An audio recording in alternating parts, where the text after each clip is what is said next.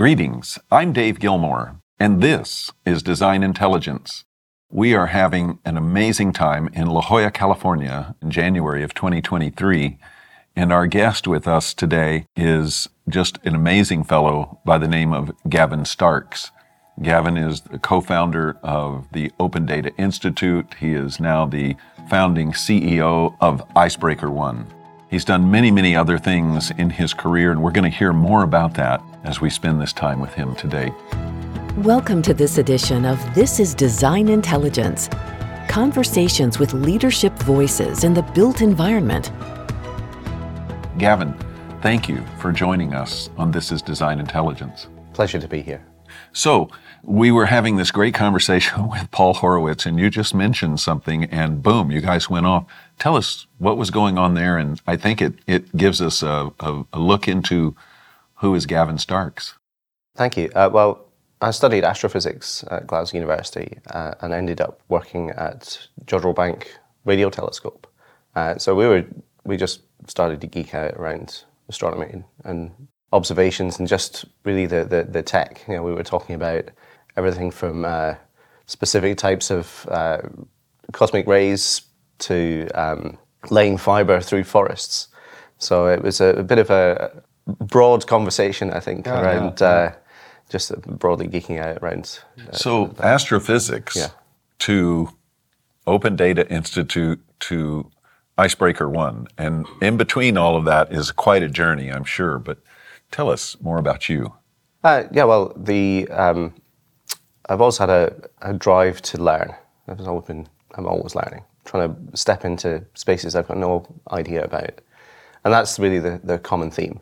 And it gets me into all manner of trouble. I think if you'd asked me at age 20, if I'd be an entrepreneur, I'd have just looked at you in a very confused way.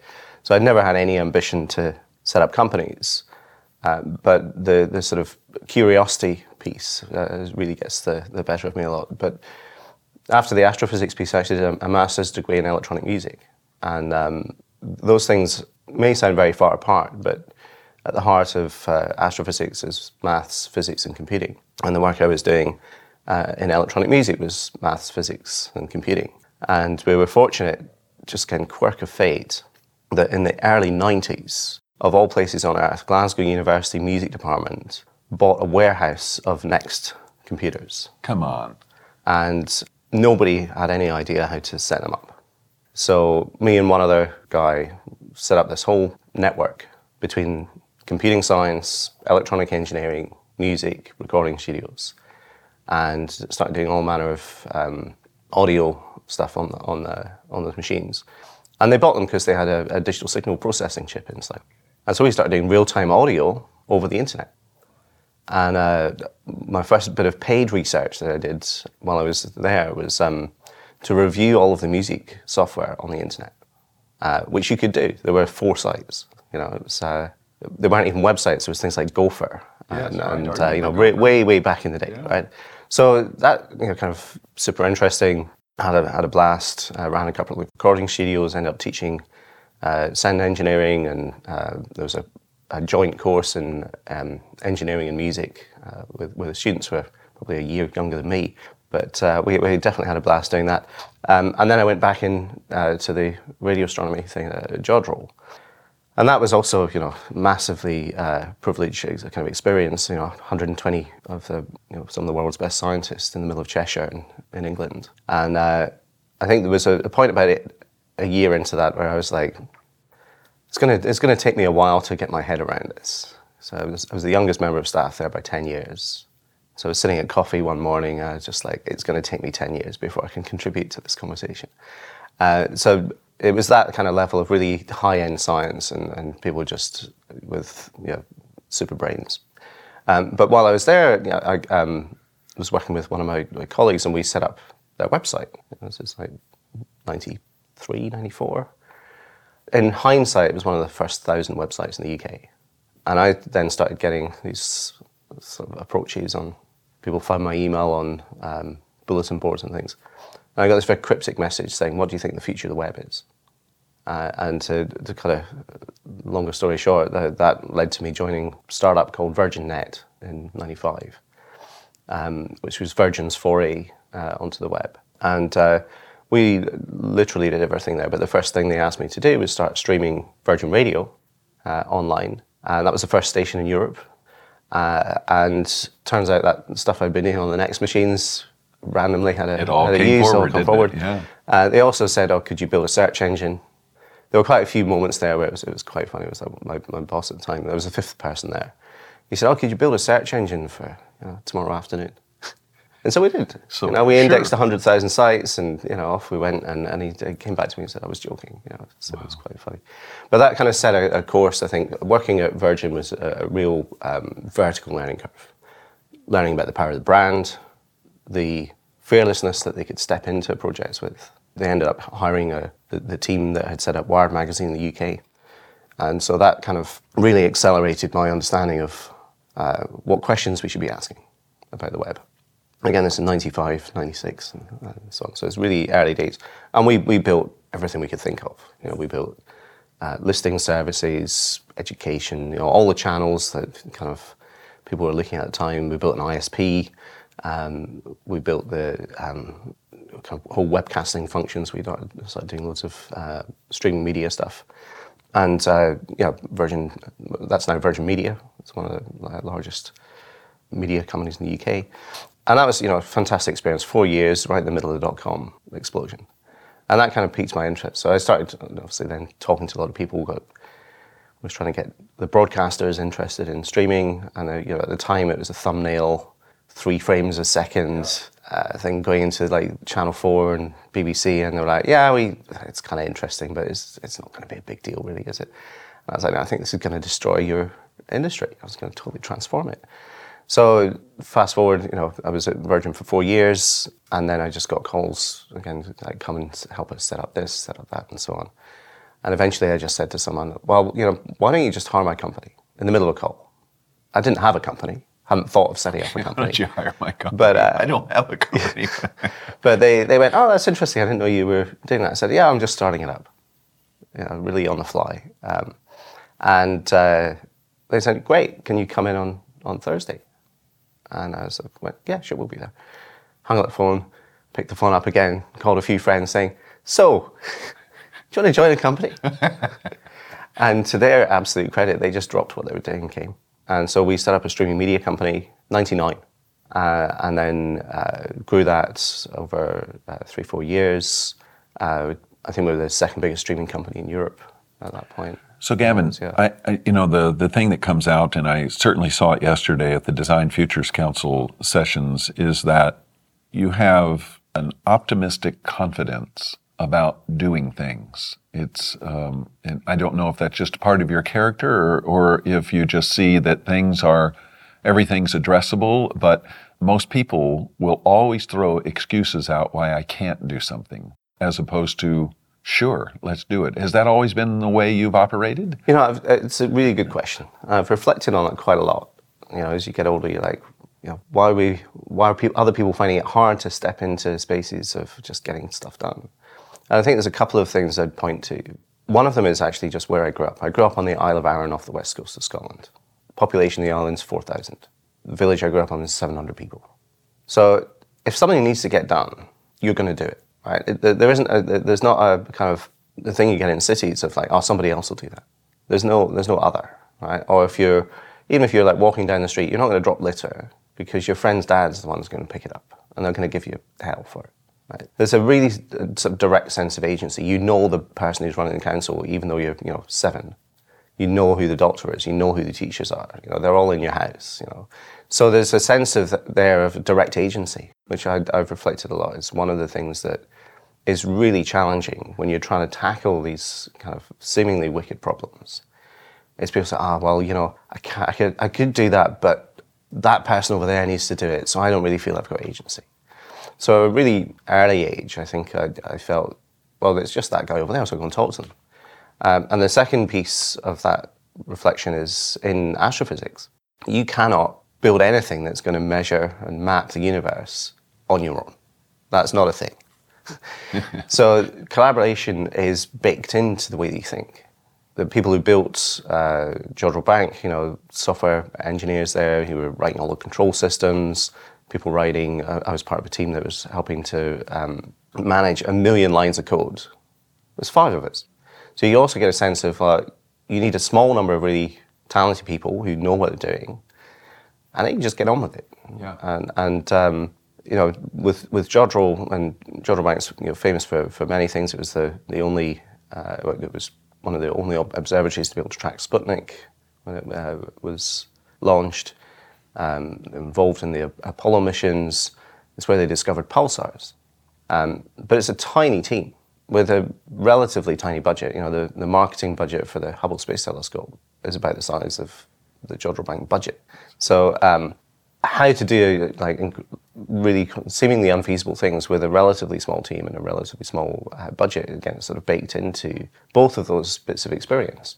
So you have these wicked problems, a small, well-defined team. The problem is gargantuan compared to the team. It's a David and Goliath type of dynamic. How do you approach giant problems at the beginning anyway, or challenges? Well, I think the pattern for me, now I've helped to create about 13 companies. I've incubated about 40 over the years. And the pattern is I'll sit down at events like this and talk to people. I say, what problems have you got? And you chat and say, well, could we solve that? And then you have more and more conversations. Eventually someone says, yeah, that sounds like a good idea. We should get someone to do that. I said, well, should we do it? Should we just fix it? Mm-hmm. Or we have a go? Have you got any money? We'll go and hire the team and get on with it. So it's really driven through curiosity.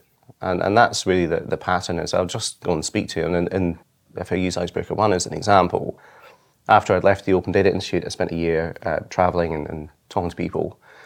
And I was asking this sort of question of, what are we going to do about climate? I've had a couple of goes at trying to do something and haven't had the impact that we'd like to yet. Lots of reasons, mostly, timing, appetite. The US is quite an interesting country when it comes to trying to deal with climate change. Interesting is a very non-committal word, yes. I can come back to that.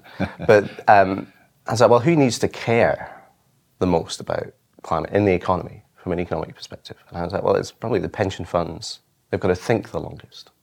So they've got the pension funds have most companies they're worried about the next quarter, maybe the next 3 years, maybe. Mm-hmm. They'll have a 3-year target, but it's not, it's not a high priority. It's not on their watch. Similar with political cycle, even though it's the mandate of politicians, is you've got to work out what's benefit for society. They're on a short cycle. So when you think about pension funds, they've got to think about a 25+ year horizon. So I was like, okay, well, there's a category. And then insurance companies, they've got to think about this. They're underwriting infrastructure. So we started talking to the insurance companies about, how are you thinking about climate change? And it's quite hard. So we started a whole conversation there. And over, I'd say about a period of about 18 months, I probably spoke to 400 or 500 people. Wow. And that led us to create Icebreaker One. We then brought together a consortia with Aon, Lloyd's Register, Willis Towers Watson, Arup, and the ambition of that project initially was to create a climate-ready financial product. That was the mandate that I laid down. Because none of them have been able to articulate to me how they were really going to embody climate risk in their product suite. So that's kind of an example of how that started. It's just talking to loads of people. It's curiosity. It's asking lots of questions. It's forcing yourself to not conclude too quickly. And I think in pretty much every case, it's having no clue about the industry that I'm talking to before. Which is back to your earlier statements of you're ever learning. Exactly, and it's been definitely a benefit. And I think when one of the initiatives I got involved with, I got a call from UK Treasury thanking me for, it's like voluntold. Thank you for agreeing to co-chair the open banking development. And I was like, well, I have a bank account. I know what a P&L is, but I don't know anything about the sector. And they said, yeah, that's exactly why we want you to get involved in it. So that's really the pattern, is stepping into space and going, well, this is interesting. How can we bring different teams together? And I think in the session we had yesterday, there was a commonality between our two presentations. Mm-hmm. Hale was talking about multidisciplinary teams and how you bring them together and they solve problems a completely different way. And that's another pattern, I'd say, is bringing together the different types of creative people. Because everyone's creative in different ways. Your finance people, get the creative finance people, get the creative engineers, bring in the artists. And a lot of initiatives have genuinely brought together the technical people with the business heads, with artists. It seems quite left field. With the beginning of the ODI, the very first thing that we did was commission art. And a very interesting, again, that word interesting, conversation with Number 10, who called me up and said, we've just funded you to build the Open Data Institute. What are you doing commissioning art? Like, we don't understand. They weren't very happy. But what that did is it translated the work. It translated the point of that institution. Because the program was data as culture. Because data is a cultural phenomenon. It is not a technology. So we sat in an audience yesterday, and that represents the built environment industry, architects, engineers, thinkers, designers of different types, construction, et cetera, et cetera. And it's interesting as a difference, the contrast between a banking industry, which is highly regulated and runs on a set of regulated standards, and then you have the built environment industry, which is really cottage in the sense that I can go to school, I can get licensed, registered, move into a town, hang up my sign, and I'm an architect, right? And there's really nothing regulating me other than the local codes, right? So there is not a unity in this industry. There's not a unity between architects and engineers and constructors. It's a very amorphous kind of thing. And so we're trying to take this rigor that you're talking about that was certainly done in the banking industry. It's been done in other industries that you've been working in. And how do we get a lasso around this very Wild West industry that always has an excuse for why it can't transform, as opposed to we are determined to transform? That's a great question. I think a couple of reflections. So in our work with the energy sector, we had a similar sort of dynamic of, well, we're different to the banks. We're completely. There's no similarities here, and you've got to remember. One of the network operators in the UK said to me, "You've got to remember, like a few years ago, our job was to dig a hole and put a cable in the ground, right? So that we don't have a chief data officer. We're not quite sure what this data stuff's for, right? Yeah, we have the engineers and say they obviously use data, but what are you talking about? And I think there the underlying piece here is we're all working with the environment in which we're living, right? And what is happening is we're codifying it. Globally, there are more sensors than people. We've got real-time Earth observation, whole Earth every day, 2-3 meter resolution, multispectral. You've got sensors on the ground, you've got sensors on assets. So the whole thing is being digitized. The world's being digitized. And the parallel I draw is the web. The origins of the web, it wasn't, we didn't sit down and kind of go, well, let's build a global communications network and work out all the standards and all the use cases and, how to build e-commerce and streaming media. That wasn't where it started. It started with Tim Berners-Lee saying, I'd like to share a link to my research with somebody else. And that very simple concept of how do we link things together? How do we connect two pieces of information in a way that is very scalable was right at the heart of that. And the need was to share knowledge.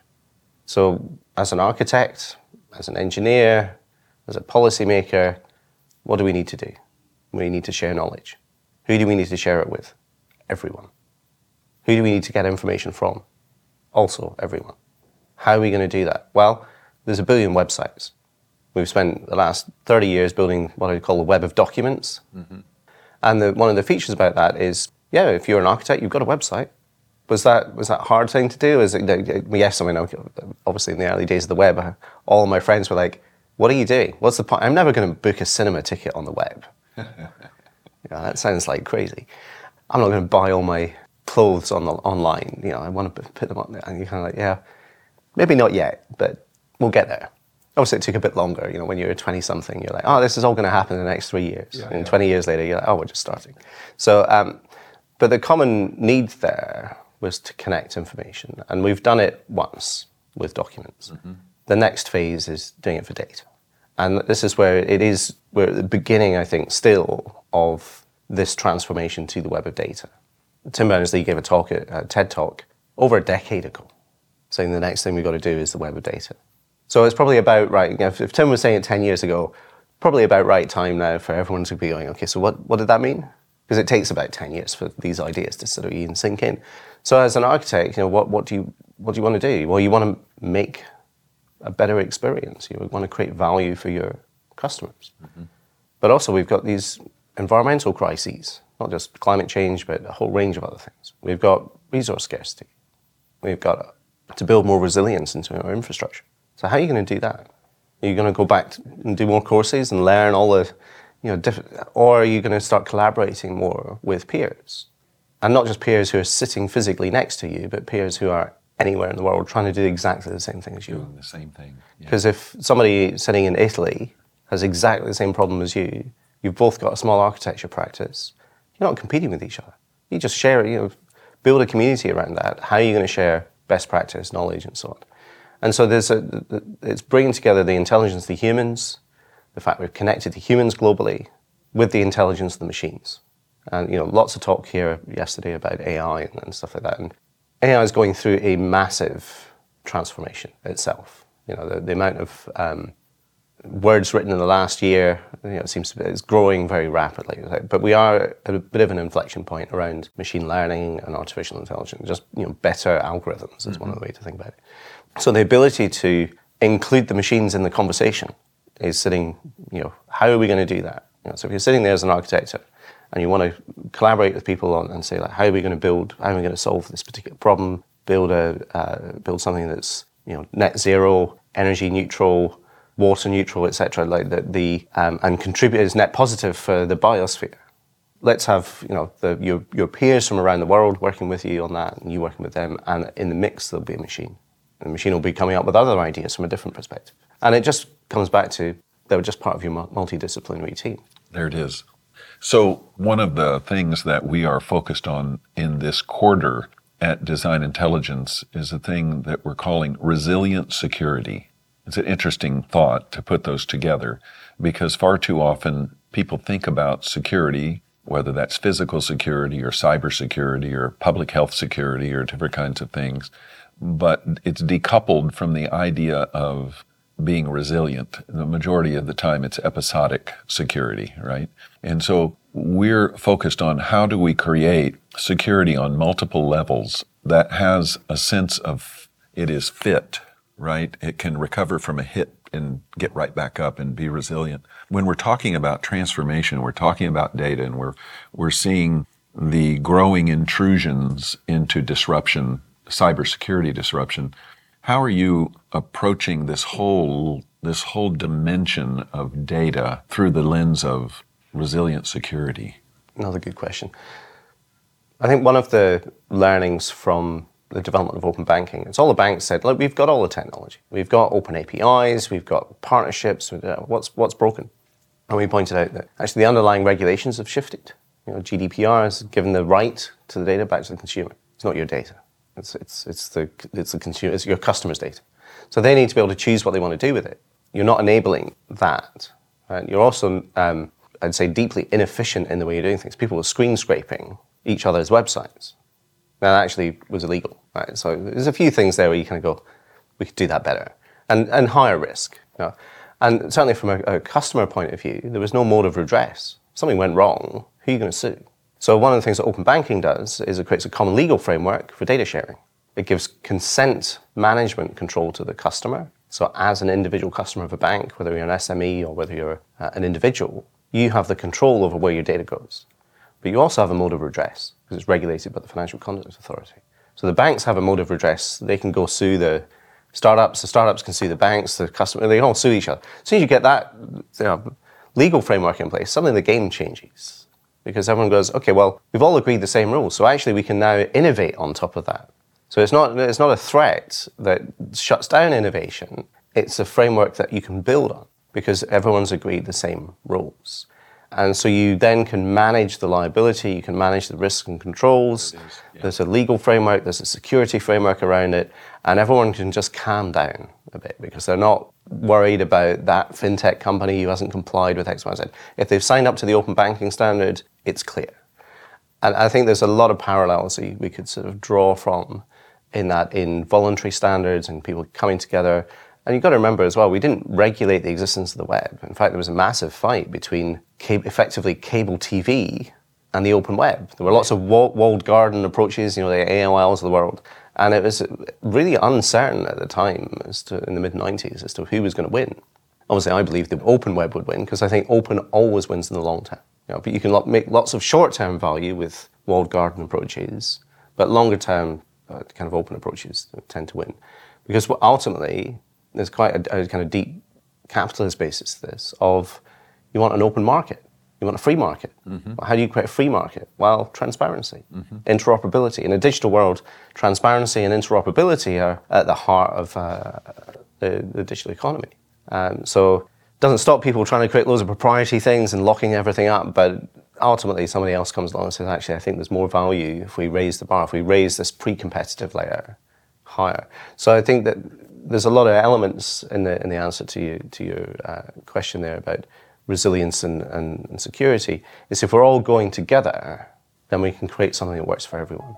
It's just fantastic. I have to tell you, we could keep doing this for the next few hours, but sadly, we're at the end of this episode of our time here together. I just want to say thank you to you for joining me on This is Design Intelligence. What a great conversation. Thank you very much. Thank you for joining us for this edition of This is Design Intelligence. The producer is Laura Spells. The sound engineer is Jared Knable. This has been a DI Media Group production.